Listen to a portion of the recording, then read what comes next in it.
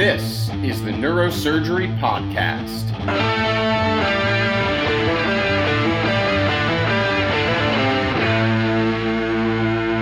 Welcome back to the Neurosurgery Podcast. Here, just me today. Dr. Wang is unfortunately traveling in the air as we speak, but I am delighted to be joined by Dr. Casey Halpern.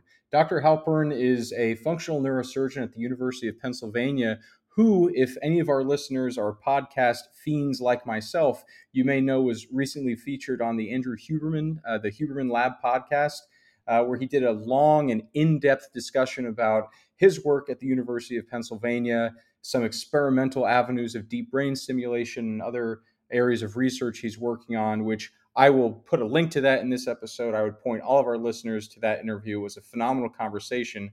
But as I was listening to it, I thought Dr. Halpern did such a great job talking about one of the more esoteric areas of neurosurgery that I'd be interested in talking to him about talking about his work and exploring how neurosurgeons communicate some of the more complicated and out there things that we do. Dr. Halpern, really delighted to have you on the show. Why don't you take a moment and introduce yourself to our listeners?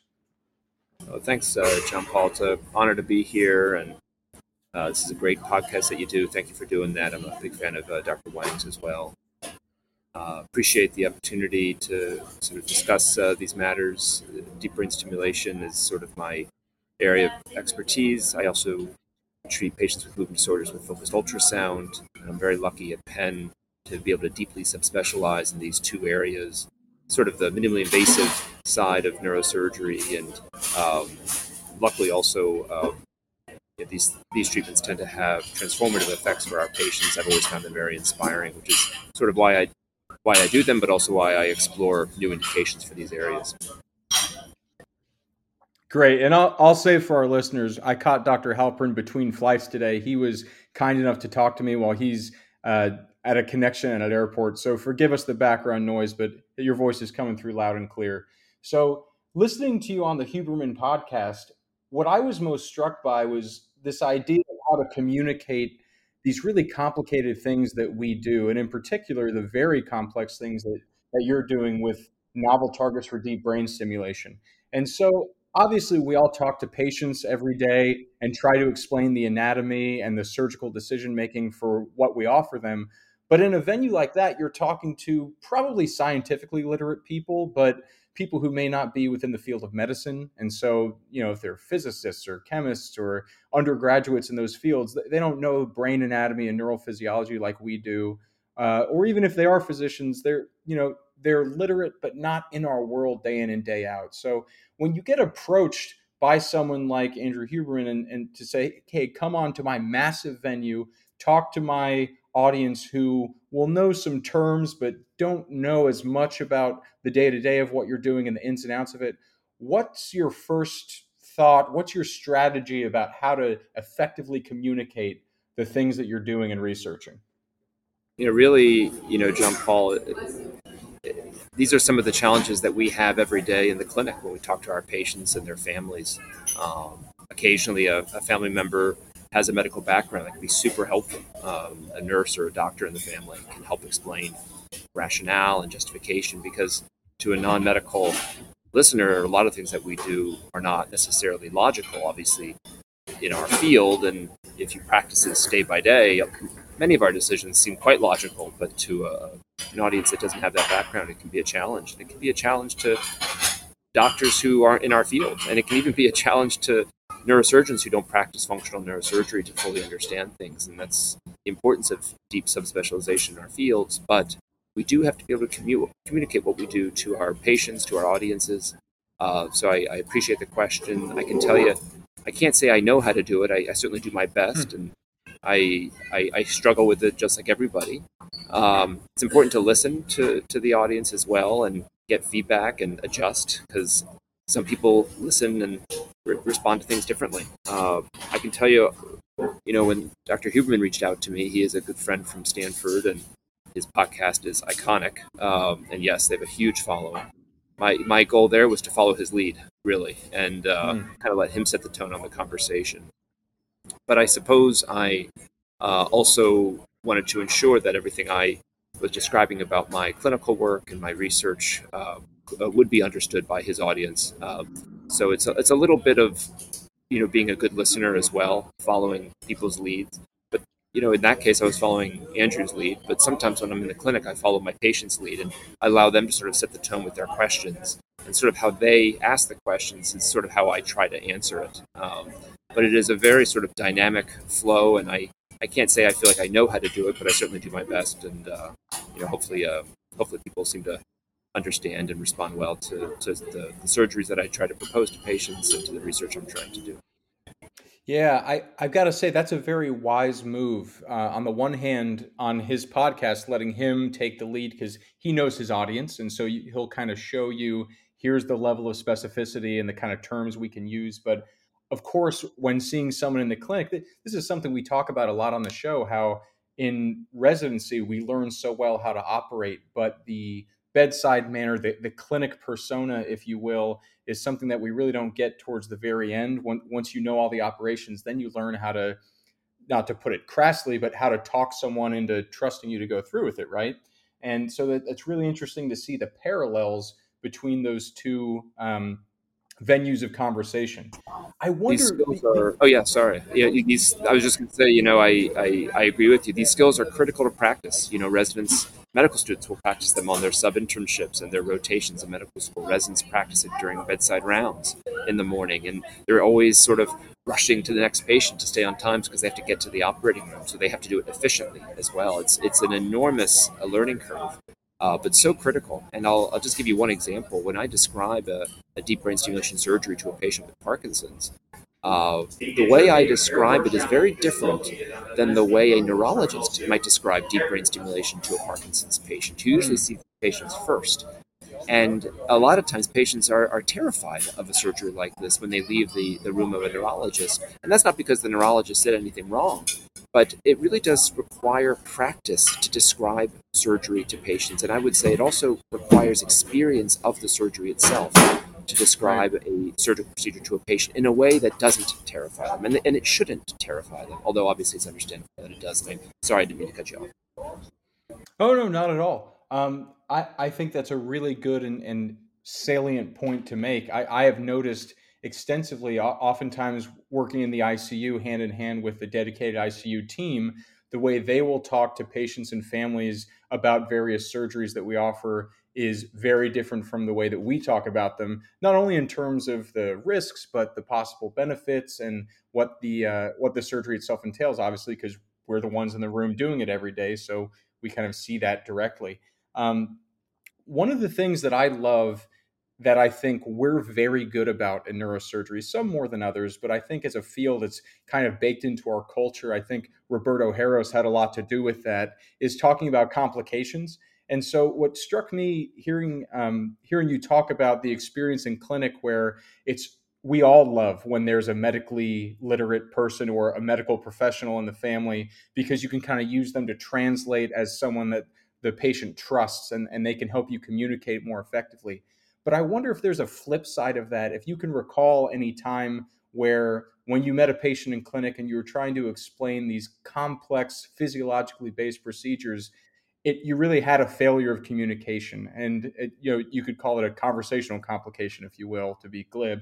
But I wonder if you can think of some time, maybe early on in your functional practice, where the person just wasn't getting it, you just weren't bridging that gap of communication, and how you got around that, or if that taught you anything about speaking with people. Yeah, I can give you an example that comes to mind. Actually, it in some ways brings a sort of a smile to my face when I think of it because Hmm. it's kind of a funny story, but it ended up being a little bit disappointing. But we ended up closing the loop on it, which is why I'm able to smile about it now. But so I'll Good. tell you that story. My father's an accountant, a CPA, so I'm very cognizant of tax season and the pressures an accountant has during tax season. And I had a patient with Parkinson's when I was still at Stanford University. Severe tremor in his hand. He was in his lower, like 72 years old, I think. And we try to do this surgery when somebody is appropriate for it as young as possible. So I was really encouraging him to consider it. His tremor was so bad. And he said to me, well, I've got tax season coming up. So I can't really do it now, but maybe after tax season. And, I knew exactly when tax season was over, and I offered him literally like the first date available right after tax season, and he took it. And he ended up calling me the next day. We had a really nice chat. And so I was very perplexed because he called us the next day and he canceled the surgery. I got him on the phone and I said, I'm just curious. We had a nice conversation. I thought you understand, the risks and benefits of this. Can I just ask why you canceled so I can just better understand your perspective? And he said, well, I talked to my wife about it. And she said, while the benefits sounded great, it wasn't worth me, dying on the table, putting myself at that risk. And I said, sir, I mean, of course, we discussed the complication rate, but people don't die on the table in elective brain surgery anymore. Of course, you can have a devastating complication. The risk of that's probably a little less than 1%, but it's possible. But dying on the table just seems like a bit of an extreme concern when you're trying to do something for your quality of life. And he said, yeah, happy wife, happy life. She's the boss, and she's not really willing to talk to you about it either. She's kind of terrified of the idea. And that was it. And I had no way of, educating her. She didn't give me that opportunity. It was more just her fear around it. Fast forward 1 year, almost exactly, he came back to me. Of course, his tremor was even worse. And he was 1 year older, and she was there in the office. And I basically, embraced their concerns, gave them a solid hour of time. And, usually our hospitals only give us about 30 minutes to talk to patients. But in that 1 hour of time, I think I was able to gain her trust. And she proceeded with the surgery, or I should say, allowed her husband to proceed with the surgery as an advocate for him. Right. And he did terrific. I'm still in touch with him, even though now I'm at Penn in Philadelphia. And it just kind of brought to my attention two important things when it comes to these kinds of surgeries. If somebody comes alone, try to get a family member or a friend on the phone so that they can help coach that patient through to the surgery, because most people just want to help. And I'm sure his wife was just nervous and had the absolute best intentions for her husband. I mean, they clearly had a wonderful marriage. But she was not fully informed, and she was terrified of the idea of brain surgery. And I guess I understand that, of course, but it would have been nice to have that opportunity the first time around to educate her. So now I try to ensure family member is present. I have my staff request that patients do not come alone. And even now in the days of Zoom and Teams, we can have people sort of Zoom in for a call informally on a cell phone, for example, even. Or I have a family member present. And, to add to that, and kind of the other side of your question, I think we need time to explain these procedures to patients well. Our patients have what most people consider an elective problem, although a lot of people are really bothered by these elective problems like tremor, Parkinson's disease. But they're not necessarily life-threatening diseases like a brain tumor, and so we need time to explain these procedures to patients and their families. And the hospital structure and how we're given time to talk to our patients, it doesn't coincide well with the amount of time these patients need to synthesize and understand the surgery, why we're doing it, the potential benefits, what our decision making is, what the risks are, and how to weigh the risks and benefits. So I frequently run late in my clinic, and I try to warn my patients that it's necessary to run late and potentially wait for me in clinic, because I don't have the time in the day built into the structure of the clinic to offer every patient the time they need to synthesize this information. So it sometimes requires a return visit or a follow-up visit by phone to really educate people. But I find that if you give patients the time, then you can gain their trust, and they will follow through on things that are probably in their best interests. Sure. And I wonder if you could say a word about the difference in those conversations you have for one of your experimental or novel target DBS surgeries as opposed to a straightforward, tried and true, STN DBS for Parkinson's. So how do you talk differently with your patients when you're signing them up for an experimental target or a new procedure? Sure. First of all, there's a lot of overlap. When we consent people for our research studies, mine are all surgical clinical trials.